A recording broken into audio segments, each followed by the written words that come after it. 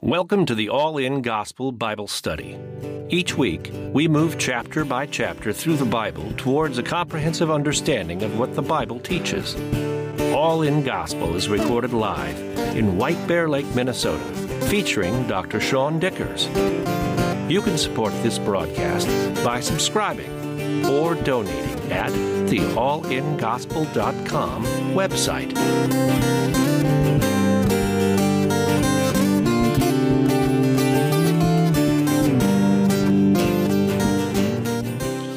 All right, Hosea chapter 6 is where we're at. Northern kingdom has split off from Judah, did back with Jeroboam. Judah, however, holds the promise of Messiah. That makes the northern kingdom an interesting situation. In the sense that their promise of God is no longer with the northern kingdom. Messiah is promised through Judah, and we know that through the prophets right now. So what do you do with the northern kingdom, led by Ephraim, Samaria? You got 9 tribes that God doesn't really need for the messianic promise. In other words, they're not necessarily the holy promise of God. You just got a nation that is calling themselves a godly nation. They're saying that they serve Yahweh. But throughout Hosea, through Amos, we've seen that they kind of haven't been serving Yahweh because they've made up their own way of doing it, a much more convenient way of doing it. So God has said in previous chapters he's going to back off. He's going to withdraw. He says, I will go and return to my place till they acknowledge their offense and seek my face. In their affliction, they will seek me early. So that's where we're at with the northern kingdom. The voice changes here in chapter 6 because now we get kind of an appeal for repentance. And again, the judgment's coming, but the heart of God is that they would repent. That's the whole point of discipline. So it starts with verse 1. Come, let us return to the Lord. For he is torn, but he will heal us. He is stricken, but he will bind us up. After 2 days he will revive us, and on the 3rd day he will raise us up, that we might live in his sight. Let us know, let us pursue the knowledge of the Lord. His going forth is established as the morning. He will come to us like the rain, like the latter rain and the former rain on the earth. We get this prayer from Hosea really expressing not arguing with God over what God's about to do and the withdrawing that he's going to do, but really showing God's connection to his people. And then you get verse 2, and I can't just pass right by that. We once again see the 3rd day showing up in the Bible. Like there's just this interesting fixation on the 3rd day, that there's something good that will happen. And on this time, we see the 3rd day will raise us up. Post-Jesus, we look back at this and we look at how Jesus rose on the 3rd day and how just stapled in that is. But I always love when I see it in the Old Testament because God was preparing his people for Messiah. And when everything came to be, he expected his people to turn to him and do that. So it's another highlight. 3rd day is used 132 times in the Bible, right? It's not a small thing or an incidental thing or an accidental thing. It is by far one of the most used phrases that are out there. Genesis 22, verse 4, it was on the 3rd day that Abraham lifted his eyes and saw the Lord. Genesis 42:18, Joseph says to his brothers, do this, and on the 3rd day you will live.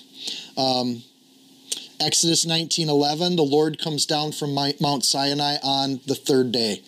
Leviticus 7, Leviticus 19, part of the sacrificial process for the priests. The sacrifice was to be eaten prior to the 3rd day. That's the length of time God would give for a sacrifice to be in the grave or to be getting eaten. Numbers 19, the purification ritual. On the 3rd day was the day that they were purified, the day they were made whole. So we just keep seeing it over, and those are just a few examples. The 3rd day becomes a major part of Judaism, but they don't know why, because the Messiah hasn't been shown to them yet. They've been promised Messiah, and then they get these little pieces that are going to fit together like a jigsaw puzzle when the time comes. After 2 days, he will revive us, and on the 3rd day, he will raise us up that we may live in his when we see this passage, that may live in his sight, if you translate that literally, so a lot of times when they do Hebrew translations, they'll fill the gaps with words. But if I just take the Hebrew words, this is how verse 2 reads. Day, revival, day, 3rd day, raised alive in your face. That's the literal translation of that verse in the Hebrew. The word day gets used 3 times, obviously creating a very poetic thing, and interspersed with revival in third. Then kum haya panim. I love the word panim. It just means right up in your grill. When we sin, we panim. It's right in the face of God. When we do good things, it's right in the face of God. He sees everything. So this idea of day revival, day, third day, raised alive in the face of God, is just this beautiful image that Hosea works in. And honestly, he's just saying what the Lord told him to say as he does this prophetically, but the Lord's dropping Easter eggs everywhere you go. Verse 3 says, let us know. Again, returning to the Lord, being highlighted over and over and over again. If we seek to know the Lord by reading his word, it becomes very simple. They didn't do this. They never went back to what God told them to do. It says, let us pursue. The idea of pursuing the knowledge of the Lord. It's a decision that you make. Somewhere in your life and in your Christian walk, you decide that I need some food in my Christian walk. I'm not thriving. I'm starving to death. I don't feel the joy that Dickers guy feels when he talks about Jesus. And being in the Word is one of the ways that you generate that joy. Going forth is established. The idea of God moving in our life, it's established, and it's as certain as the morning. That when you pursue the Word of God, things and blessings, your spirit will change, and it's just a law of the universe. Kind of amazing that he hardwired that into us. It's a reference to the Holy Spirit moving amongst us. It's established. It's as the morning. It says he'll come to us like the rain, like the latter and former rains. Something to be anticipated for your crops. You wait for the rain. And the Lord being promised to be amongst us is something we wait for and we hope for. The latter and the former rain is a reference to autumn rains and spring rains. They're both good, and they're both essential for farmers. At the end of the harvest, prior to the winter, they wouldn't get winter times. They would get these winter rains, and that's when they got most of their water in the Middle East. The spring rains, of course, come with the sunshine, and they help the crops go up. So a reference to the promises of the first covenant with Israel. The first covenant and then the second covenant, both sets of rains. And the rain being connected by God here is not a new thing. Hosea is using images that we saw in Deuteronomy and Leviticus. Deuteronomy says in chapter 11, I will give you the rain of your land in due season, the first rain and the latter rain, that you might gather my corn and your wine and your oil. There's Israel and there's the age of the church. There's these 2 major ages that he's going to give his Holy Spirit and his blessing. Leviticus 26:4, then I will give you rain in its season, the land shall yield its produce, and the trees of the field shall yield their fruit. And then you see Jesus getting upset when trees don't yield their fruit. That is, the trees yielding fruit is an image of God giving his blessing.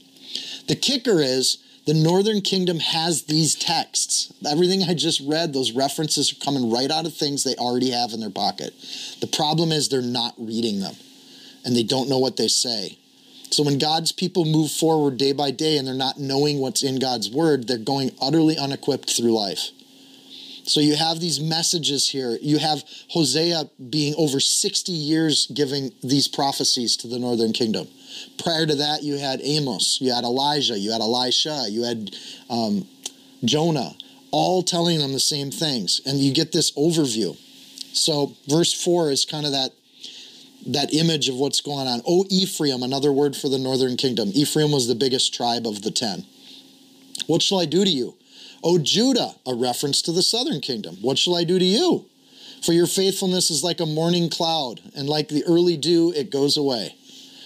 So they had initial enthusiasm with Moses, they had enthusiasm with David and Solomon, and now their faith has just kind of gotten lukewarm. Therefore I've hewn them by the prophets, I've slain them by the words of my mouth, and your judgments are like light that goes forth.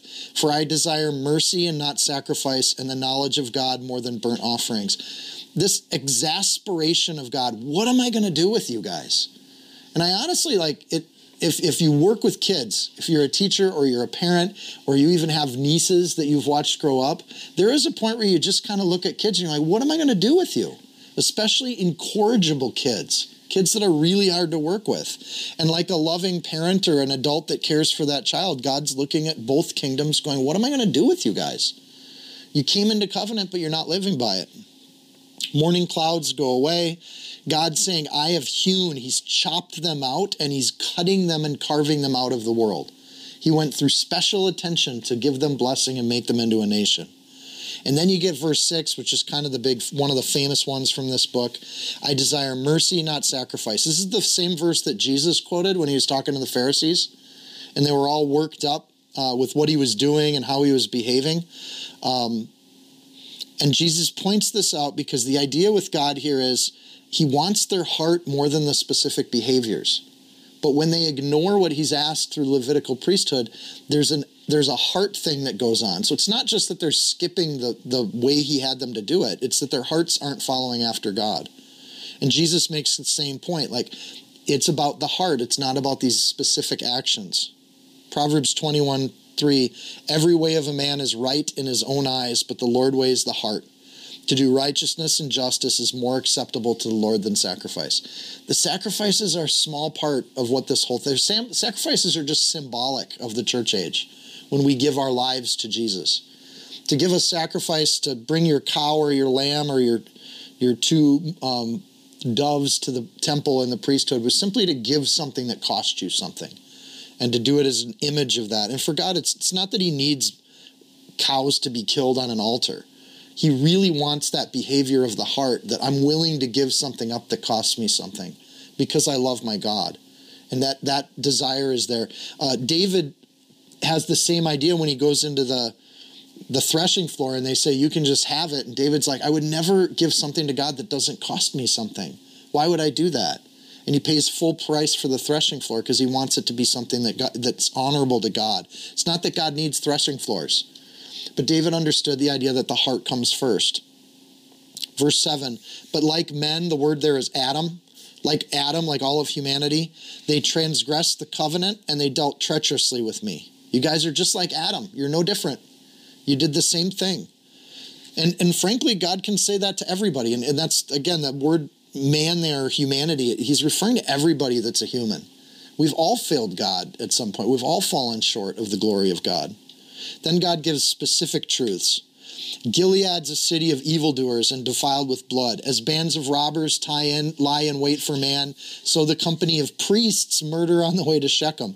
Your priests are just as bad as robbers they're bandits. They rip people off. Surely they commit lewdness. I have seen a horrible thing in the house of Israel. There is harlotry in Ephraim. Israel's defiled. Also Judah, a harvest is appointed for you when I return the captives of my people. It's interesting that the priests would be robbing people or taking advantage. The idea is when people would make trips to Shechem, one of the holy cities, the priests were waiting to take their money.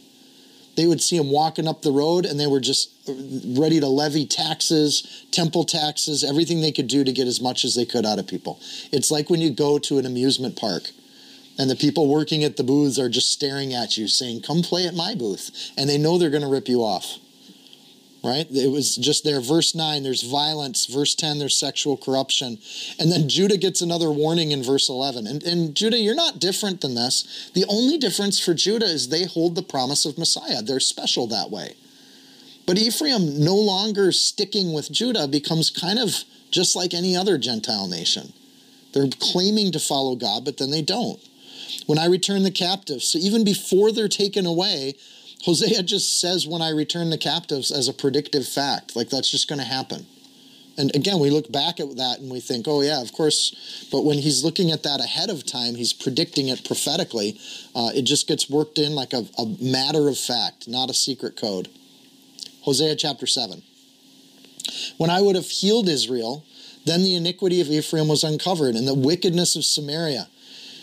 For they have committed fraud. A thief comes in, a band of robbers takes spoil outside. They don't consider in their hearts that I remember all their wickedness. Now their own deeds have surrounded them. They're before my face, Panyim, and they make a king glad with their wickedness and princes with their lies. Again, that idea of when I would have healed Israel, like God's heart has always been to heal them. It's always been to bring them back into the fold.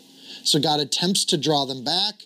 He blesses them, they fall away, he takes his hand away, they continue to fall away. It's just revealing how wicked they are. He wants to heal them, and all they want to do is go off and do their own thing. So that uncovered idea is God's revealing their sin. He shows it. Again, remember the image of Hosea with his wife? Is that she's literally uncovering herself with other guys. And God's using the same kind of language around what Israel has done to him. Just going off and revealing herself to other guys. They don't consider in their hearts. They've actually hardened their hearts. It's interesting that as you go into sin over and over and over again, you actually get used to sin to the point where you stop thinking about holiness. You stop thinking, how can I get closer to the Lord? What more can I do? And so they're not even considering in their hearts where they're at and what they're doing. That had to be tough for Hosea and Amos. It's just like preaching to a brick wall, right? Just nothing, no response there. That I remember, okay, in verse 2, that I remember all their wickedness. God's making a point here that if there's no forgiveness, he's actually keeping track of all of it, right? I serve a God that doesn't keep a record of wrongs. You're right, if you've repented. But if you haven't repented, there is a record of wrongs. And God keeps track of it and understands what it is. Verse 4 says they are adulterers. Hosea himself, again, knew this practice with his wife. It had to be hard to give this prophecy going through what he's gone through in his married life. And you just think of that and you think, you can't fake out God. You can fake out everybody else, but you can't fake out God.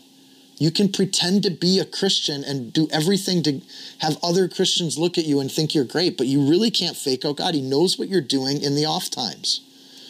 It's all before his face. Verse 3, they make the king glad. They do these horrible things and their leadership actually likes it. The leadership actually encourages ungodly behavior. So like the clouds, like Adam, now like an oven, you get these just images from Hosea that help to try to communicate this idea of what it looks like. The oven is, they're like an oven heated by a baker. He ceases striving the fire after kneading the dough until it is leavened. Ancient ovens, you had to kind of keep them going all the time because it was a pain to get them fired up. So what you'd do is you'd let everything get down to kind of a coal and then you'd cut off the oxygen so it would just stay hot and stay constant for baking the bread. But once you stir the fire after kneading the dough until it's leavened. So this another use of leaven being associated with sin. We've seen a bunch of those through the Old Testament. But there's this continual burning in their heart for sin. And there's times where they're not sinning as much, but their heart still is ready to go at any given time. So to fan the fire here is not a good thing. It's not the fire of the Holy Spirit. It's this heart that's always burning for sin and doing other things. Verse 5. In the day of our king, princes have made him sick. Inflamed with wine, he stretched out his hands with scoffers. They prepared their heart like an oven, and when they lie in wait, their baker sleeps all night. In the morning, it burns like a flaming fire. So they aren't strong leaders. They're off getting drunk and scoffing God. They're foolish kings, foolish leadership. And then they're always prepared to do this sin. Even if they get through the night, they wake up, and verse 7, they're all hot like an oven. They've devoured their judges. All their kings have fallen. None of them calls on me. So they're all lit up with stuff that has nothing to do with God, and there's just this whole flock of them doing the wrong thing. God's wooing them. They're not responding to it. Verses 5 and 7 are likely referring to this weak string of kings as Hosea is now ministering to or giving prophecy to that whole. Remember, there's a whole group of kings there that screwed up. There were 6 kings at the end, all within a very short amount of time. 4 of them get assassinated. One had an heir, only one had an heir, and the last one was taken by the Assyrians. So this just idea of these kings just being foolish people, and they're all kind of forgotten. Like I could go through the names, but I'm guessing most of us can't even name these 6 kings. Probably Paul could. But everybody else would be very hard because they're irrelevant. None of them mattered. They didn't stand for anything. And one of them only reigned for like a couple days, right? One of them for like a month. They're just nobodies. And that nobody is partially because God's lifted their hand. So here's a critique then of these foreign policies. Ephraim's mixed himself amongst the people. Ephraim's like a cake unturned. If you don't flip your cakes, they burn. If you bake biscuits in the oven, you know what that's like. If you forget to flip them halfway through, you get a burnt side and an undone side. So their cake's unturned. Aliens have devoured his strength, but he doesn't even know it. Yeah, gray hairs are here and there on him, but he doesn't know it. And the pride of Israel testifies to his face, Panyim. But they do not return to the Lord their God, nor seek him for all of this. This is a critique of what they're doing. So at the end of days for the northern kingdom, they hate serving the Lord. They won't return to the worship that God asked them to do. And they're gaining and eroding within their leadership, which is not what God called them out for. In Leviticus 20, the deal was they were supposed to be separate from other countries. They were supposed to segregate themselves, but they don't. So God remembers this, and he points out how they are burnt by the world and they're not fully baked for him. Like they're just not even turned cakes. So there's a work that was being done that doesn't get finished properly, and it's overdone on the other side. They're lukewarm. And they lose their strength because they're intermixing with the world in their ways. And they're not strong believers because they're not doing it the way God called them to do it. They're weak. So God brings justice to the unjust people. He remembers their sin and he keeps an account for it. And then what's worse is it says, but he doesn't know it in verse 9. He doesn't know it. What's worse is that they think they're okay. They think that way of doing things is appropriate. And they're absolutely clueless to what they're doing. And quite frankly, God's people have done this for all of the recorded history of God's people. There'll be a group of God's people that call themselves believers, but they don't want to do it the way God said to do it. And in that, they lose their strength, they lose their backbone, they lose their guts. They walk around ashamed of the gospel, ashamed of the name of Jesus. And they have no standing with the people around them because they don't have a backbone. So people backslide and they get far from God. This isn't that. Right? This isn't just, oops, I made a mistake. This is just a willful decision to call yourself a believer and to do it your own way. And Hosea is laying that on the northern kingdom, saying you can't live like that. But they do not return. They don't come back. God's their only hope, and they just won't come back. So what of the humble people that do turn their face? Right? We have seen, and we've seen in Chronicles, that some of the people in the northern kingdom get the heck out of there before Assyria shows up. As far as the east is from the west, so has he removed his transgressions from us. So where Hosea is talking about these people that won't turn their heart, for the people that do soften their heart to God and what God wants for them, there's a promise of forgiveness where there's no record of this sin anymore. None. Or Jeremiah 31:34, here says the Lord, I will forgive their iniquity and I will remember their sin no more. That's the promise that goes hand in hand with what Hosea is talking about here. So yeah, he's going to administer judgment. Yes, they've hardened their hearts. They're a half-baked cake. They're a weakened old man, like not even recognizing that he has gray hair. Like they don't even know that they're old and they're weak. They still think they're great. And now the next image is a flitting dove, right? Just, they have bird brains is how you would read the next part. Verse 11, Ephraim's also like a silly dove without any sense. They're just going all over the place. They don't even know what they're doing. If you want to object lesson, go out to the garage and talk to the chickens for a while. They don't know what they're doing. They call to Egypt. They go to Assyria. They're running all over trying to make deals with other countries, trying to, make a partnership and to connect with them, to build bridges. Wherever they go, I'll spread my net on them. I'll bring them down like the birds of the air. You're not going to get peace from Egypt, and you're not going to get peace from Assyria. In fact, Assyria is going to eat you. So be a silly dove running around in front of the people with very big teeth that want you for dinner. And that's what they're doing. So they're flying back and forth, trying to get these allies, and it doesn't work. Then God says, I will chastise them according to what their congregation has heard. That's the foreign policy. I'm going to punish you. And what do they mean by that? What the congregation has heard? Congregation is simply a gathering of people, usually with religious overtones. What he's saying is, you've heard my law. I gave you you have the Torah, you have the prophets. And I'm going to continue to go ahead and do exactly what I promised I would do at the very beginning. If you hold out and you follow my name, I'll guard you. If you don't, there's a set of curses that comes with it. And God has worked, by the way, through every single one of those. He's withdrawn his hand. They've had hardships. Their crops haven't come through. The last of the curses is, I'm going to let another country come through and wipe you out. And so according to what he's said, God has said it. They have it in writing. And I just want to read some of this so we know that, we serve a just God who does exactly what he says he'll do. No surprises with God. Everything's in writing. Leviticus 26. You may want to flip there or even just write it in your margin. Leviticus chapter 26. So what kind of God do we serve? We serve a God that told them the end from the beginning. No surprises. No excuses, by the way. That's the other part. They're accountable for this. So Leviticus 26, starting in verse 14, but you can really skim this whole chapter. But if you don't obey me, and you don't observe all of these commandments, and if you despise my statutes, or if your soul abhors my judgments, so that you do not perform all my commandments, but break my covenant, I will also do this to you. I will even appoint terror over you, wasting disease and fever, which shall consume the eyes and cause the sorrow of the heart, and you shall sow your seed in vain, and your enemies shall eat it. I will set my face against you, Panyim, and you shall be defeated by your enemies. Those who hate you shall reign over you, and you shall flee when no one pursues you. 7 more consequences get listed. He just tells them everything he's going to do. And as we saw at the end of Kings, every one of those things happen. You go down to verse 32 in Leviticus, and it says, I'll bring the land to desolation, and your enemies who dwell in it shall be astonished at it.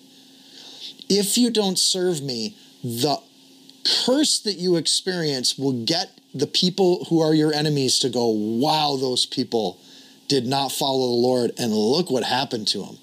They're either going to get supernatural blessing or they'll get supernatural curses. Either way, they're going to glorify that there is a very real and living God that cares about this country and will take care of them his way.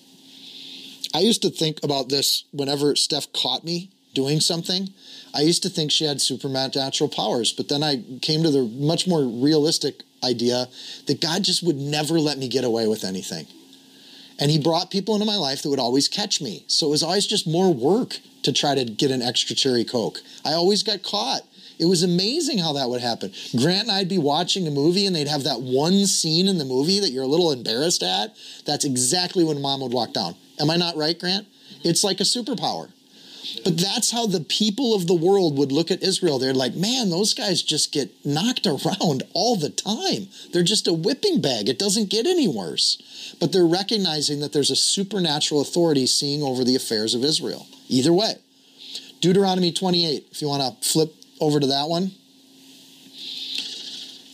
And the way in which God just told him what was going to happen, he knew everything in advance. He just knew the hearts of humanity.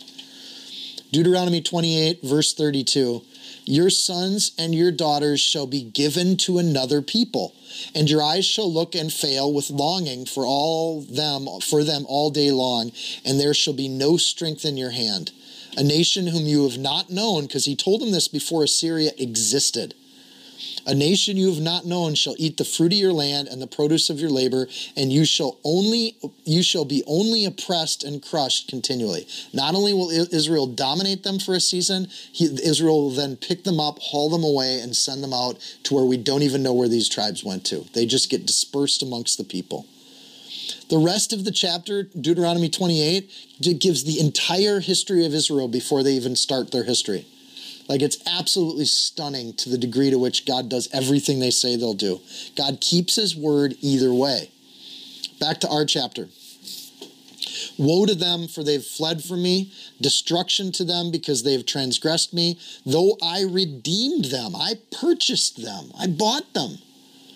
Yet they've spoken lies against me. They did not cry out to me with their heart when they wailed upon their beds. Again, that image of wailing on the beds, like they actually realized their lives are horrible, right? I think that Gomer realized that being a prostitute was not a good life, but she just kept going back to it. Even though Hosea had redeemed her, she continues to go back into this. It's confounding how humans do this. You can have peace, joy, love, and hope, or you can have strife, anxiety, depression, and anger. And humans were like, I'll take the bad stuff, thank you. And they just keep doing it. They choose not God, and then they say, God won't help me, which is a lie. God will help you, but you have to choose him for that to happen. He's redeemed them. Back in Deuteronomy 30, and you return to the Lord your God and obey his voice according to all that I commanded you today, you and your children with all your heart and your soul, that the Lord your God will bring you back from captivity and have compassion on you and gather you again from all the nations where the Lord your God has scattered you. That's still the promise. So even though they're going to get scattered by Assyria and we as humans don't know where they all went, God knows where they went. God knows where their kids are at. He knows where these nations are when it comes to, some of them are scattered into Russia, some of them in Eastern Europe, some of them maybe over into India. We don't know where the Assyrians hauled these people, but God knows where every single one of them went. If they did cry out, he's promised to help them, and they also have that in writing. All they have to do is cry out. So some argue that as these 10 tribes get scattered all over the world, that there are some of them that actually do return to the Lord. And they start these little pockets of Yahweh-loving people that 2,000, like years later, when they start to go out and spread the church, this is good news to the Gentiles. Gentiles that have been waiting for that redemption to happen. They wailed. This is an emotional, the word there in the Hebrew implies an emotional reaction to their situation. Oh, woe is me, right? I have it so tough. My life is so bad. They're calling on the one who can fix it, but they're not calling with a regret for their sin. They can't even see their own sin. They're just asking for the Lord to get them through these tough times, but they don't recognize that they're having tough times in part because of the sin in their life. So they see the problem, they're weak, they're confused, they got no direction, they're silly birds, they're half-baked bread. They see the problem, but they can't see that their sin is the cause of that problem. God's people, I think, can and do suffer sometimes needlessly. Sometimes we suffer in trials, what we're learning over in Peter. But sometimes we suffer because we're just dumb. And we get ourselves into situations, we make our own bed, and then we wail on it. And God's basically saying to the Northern Kingdom, you're wailing for things, but you're not recognizing what the problem is.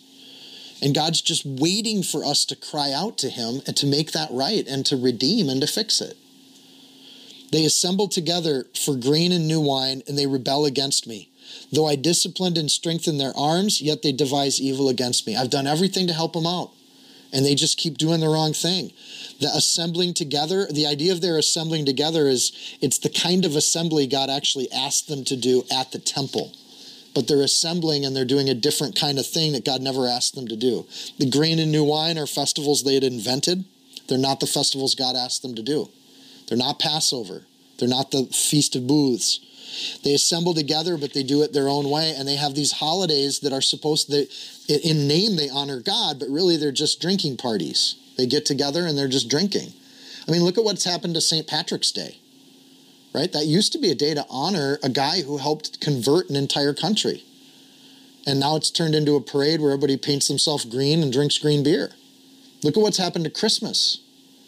Look at what's happened to some of these holidays that God initially had, or we've, as Christians, celebrated for hundreds of years, and they've essentially just turned into a chance to drink some eggnog with your family. They've just turned into drinking parties.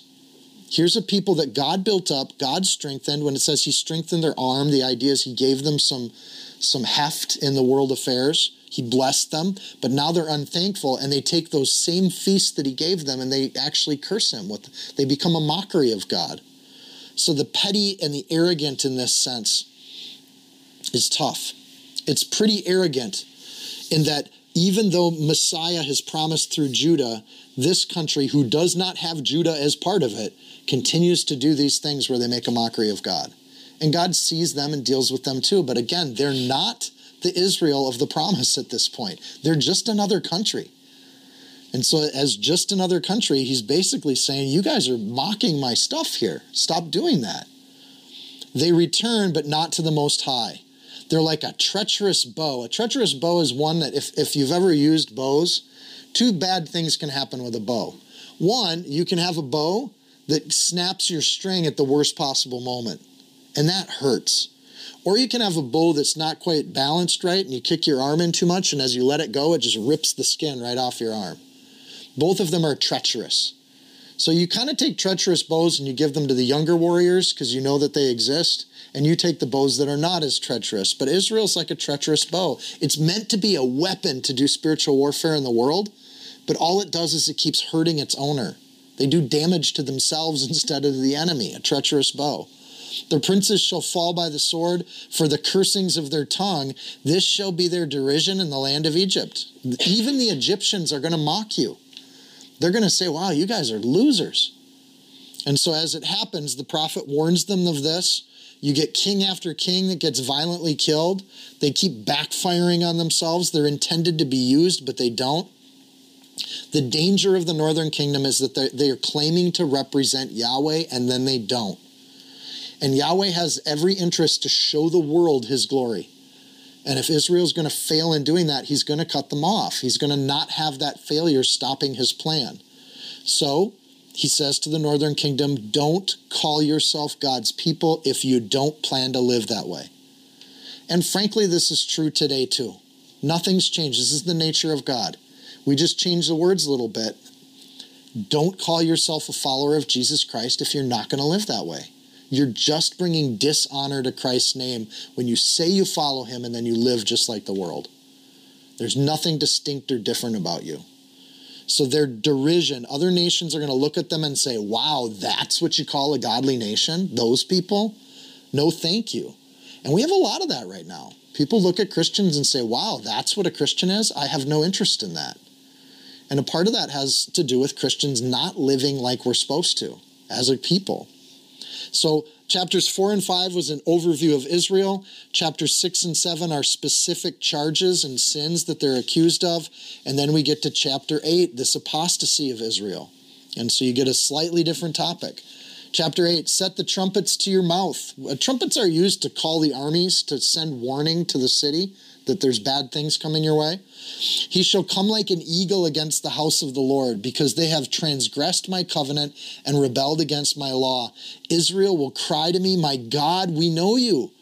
And Israel has rejected the good, the enemy will pursue him. So set the trumpet. There's a warning. The idea of a like an eagle. So one of the things I've taken to while I do my work, I don't know if you like distractions when you work, but I love having a live feed of an eagle's nest because they're making their little eaglets right now. So the eagles will go out, get their prey, and then bring it back and vomit it back into the birdies' mouths. So you'll be kind of working along and the nest is just empty when they're out hunting, but when they land, and then I got it up on my screen right there, I just stop for a moment and watch them feed the little birdies. It's awesome. But here's the thing with eagles. They're silent, fast, and deadly. You don't know when they're coming. And when they come, they hit, and they hit instantly.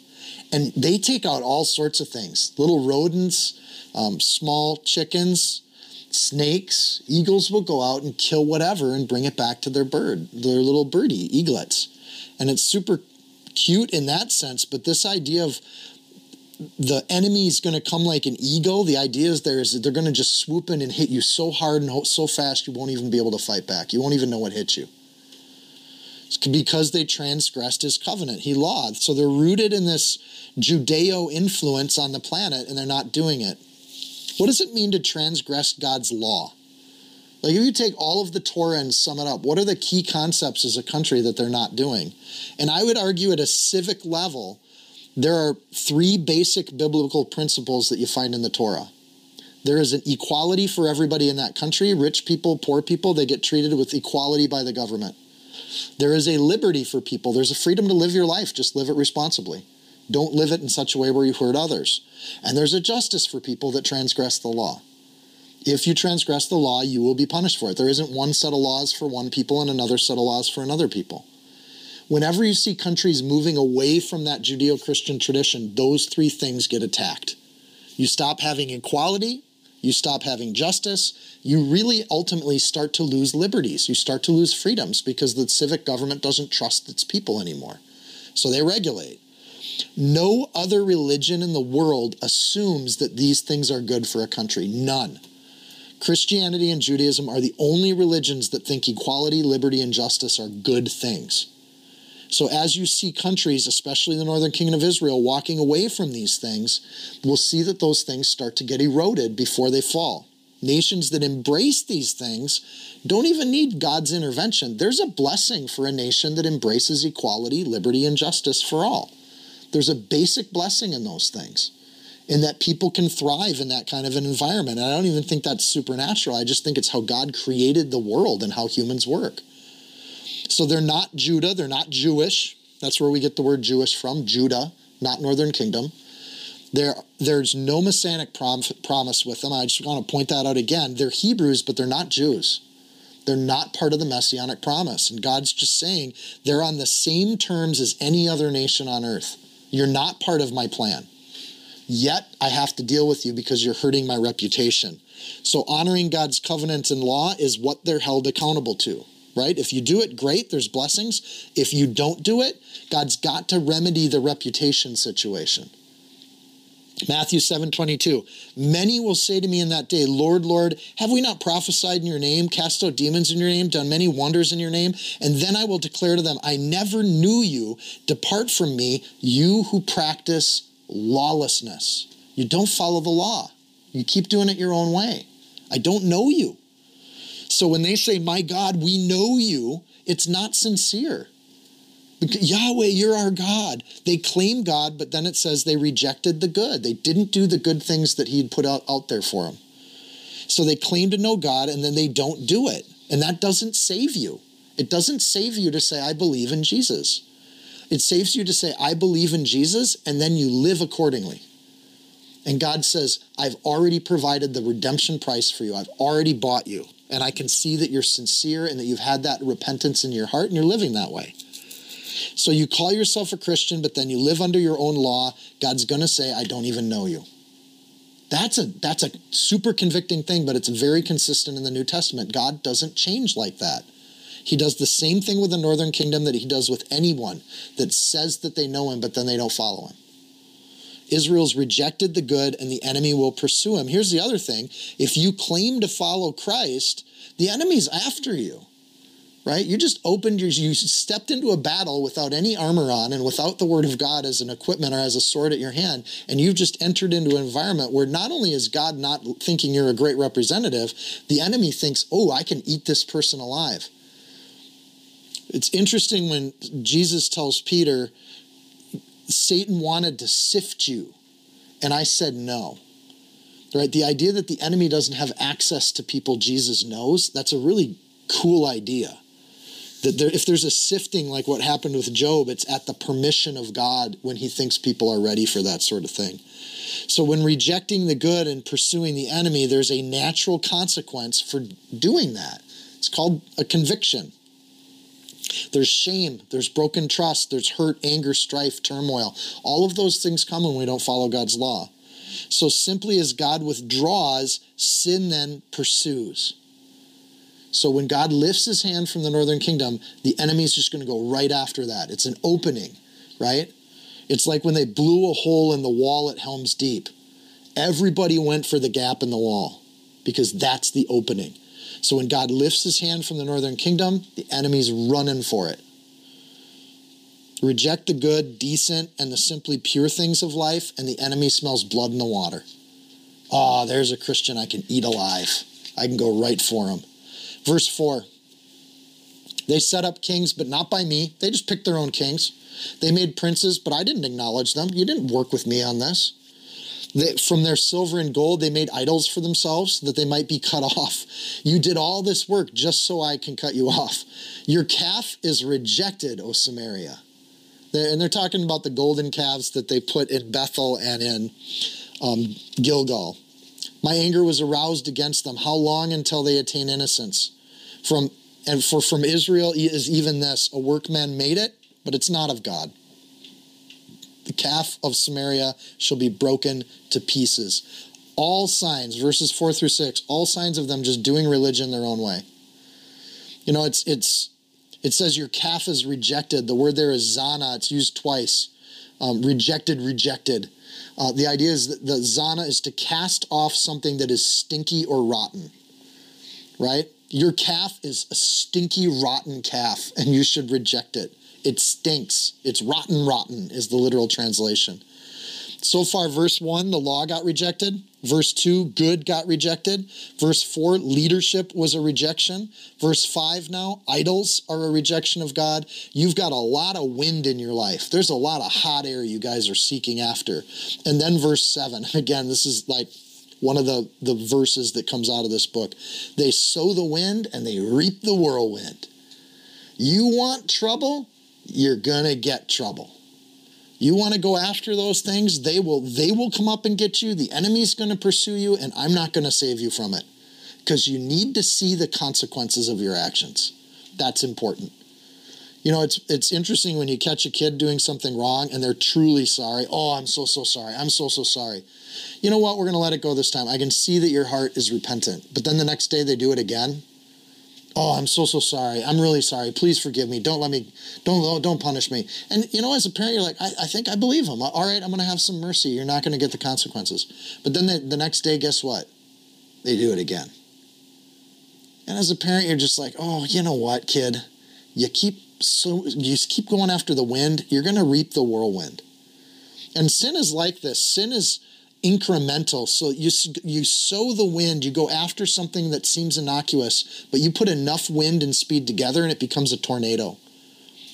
And sin eventually hits, and it hits a lot harder than the benefits you got going down that path.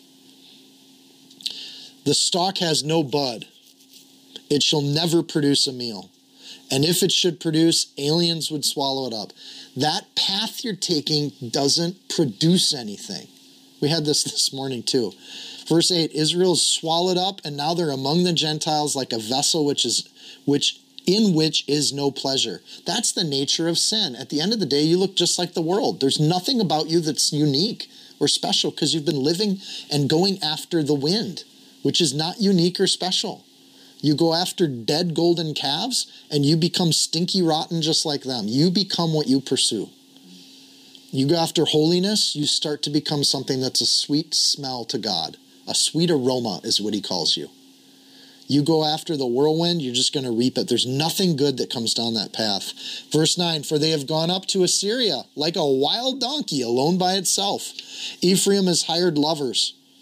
Yes, though they have hired among the nations, now I will gather them, and they shall sorrow a little because of the burden of the kings and the princes. You went after the world to meet your needs, but the world has a big price tag.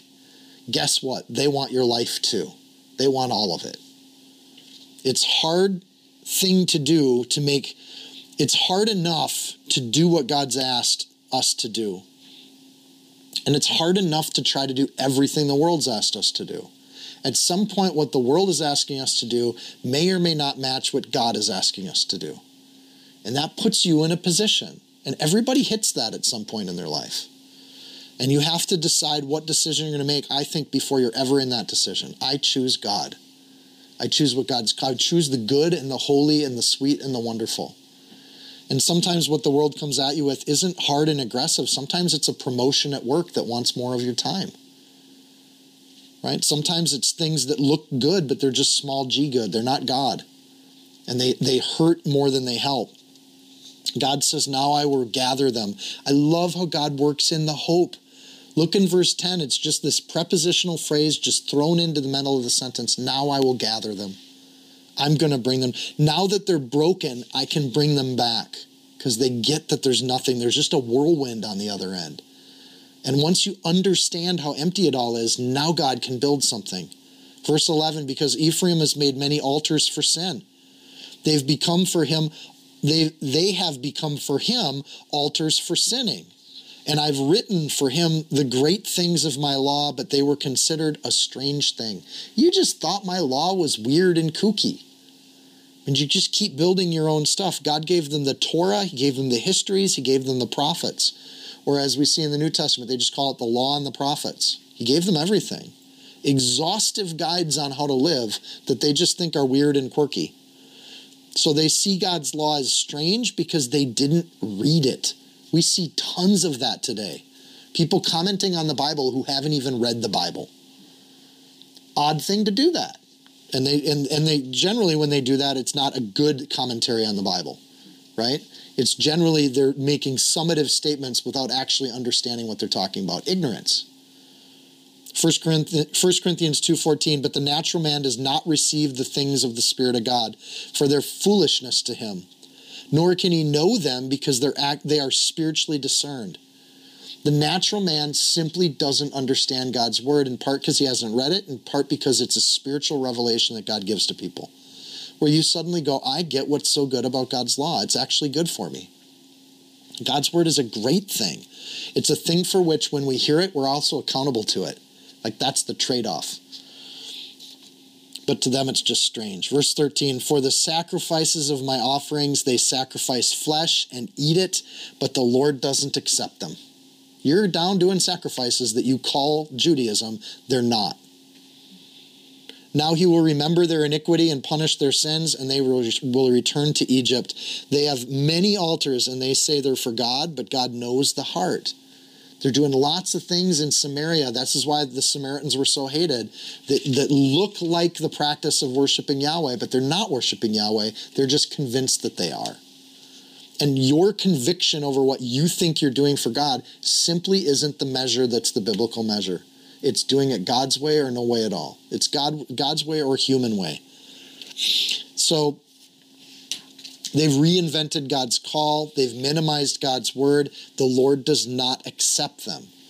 So we would expect that any group of people that do not commit to the reading of God's word are simply disequipping themselves to be in a relationship with God as a body.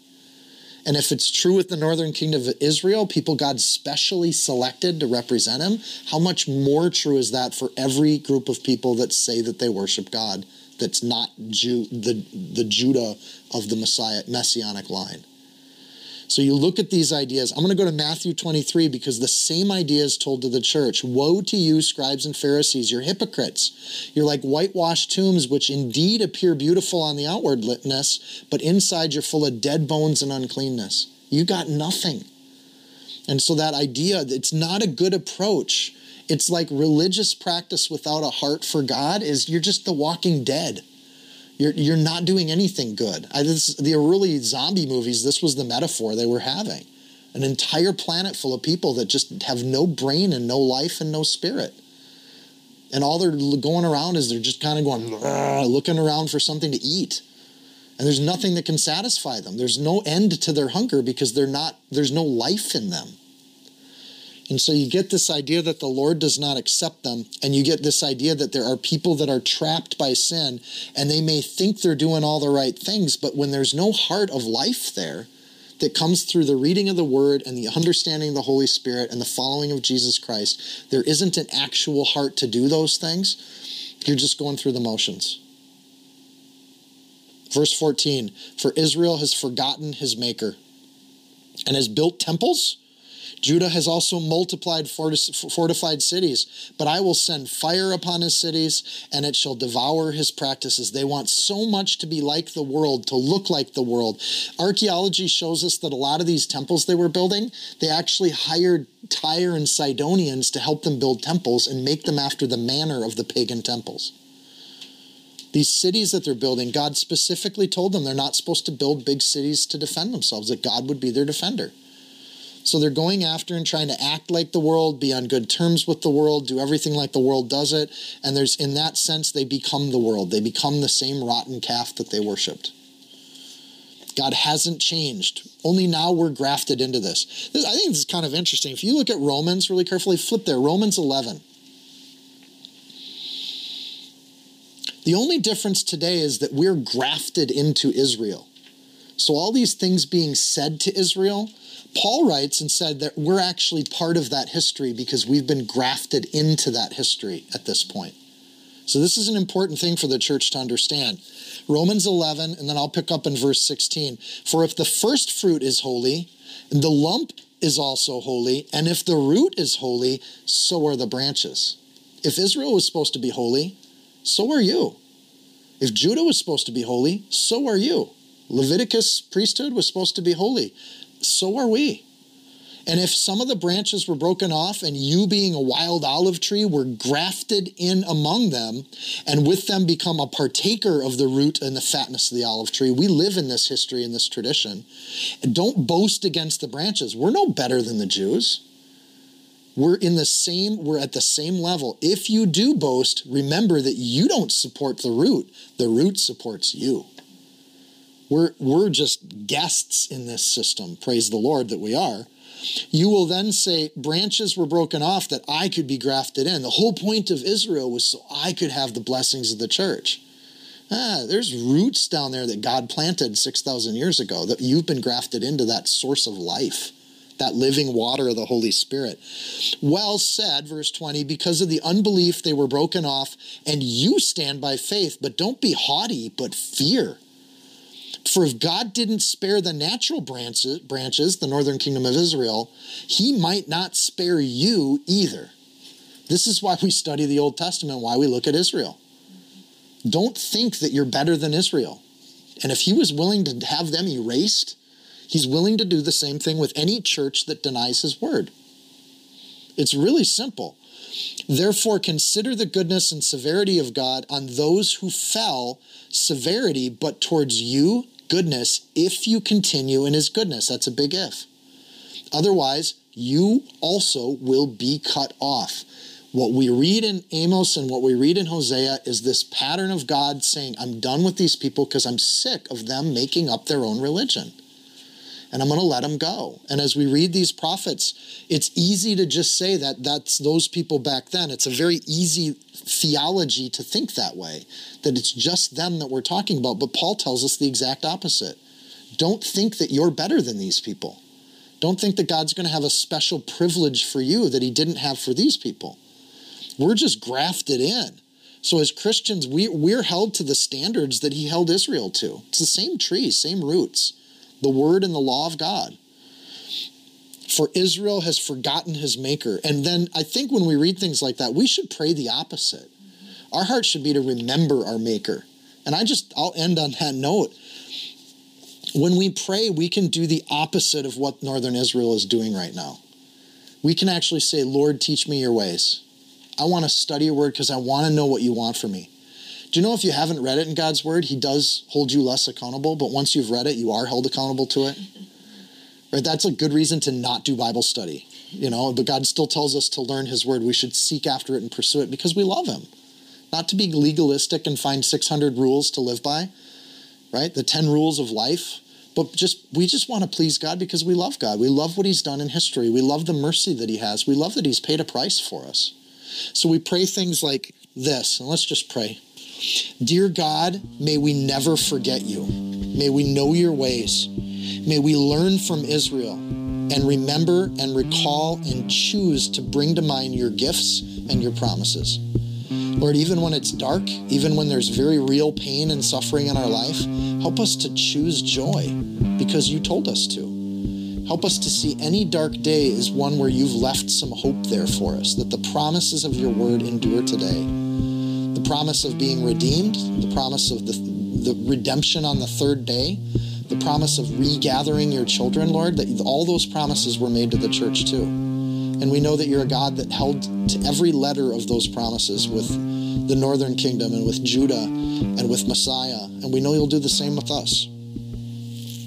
Thank you for sending your son, the price you paid for our soul on the cross. And Lord, thank you for your weaving of history just to get our attention.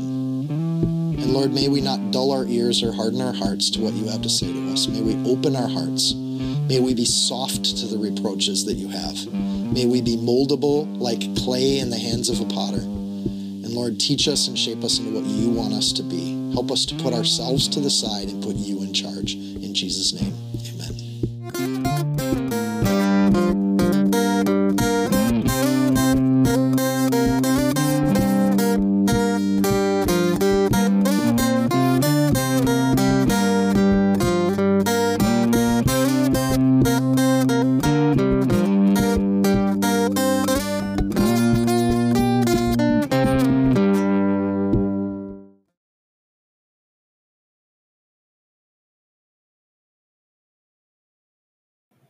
If you found this teaching helpful, insightful, you can support this podcast by sharing it with a friend.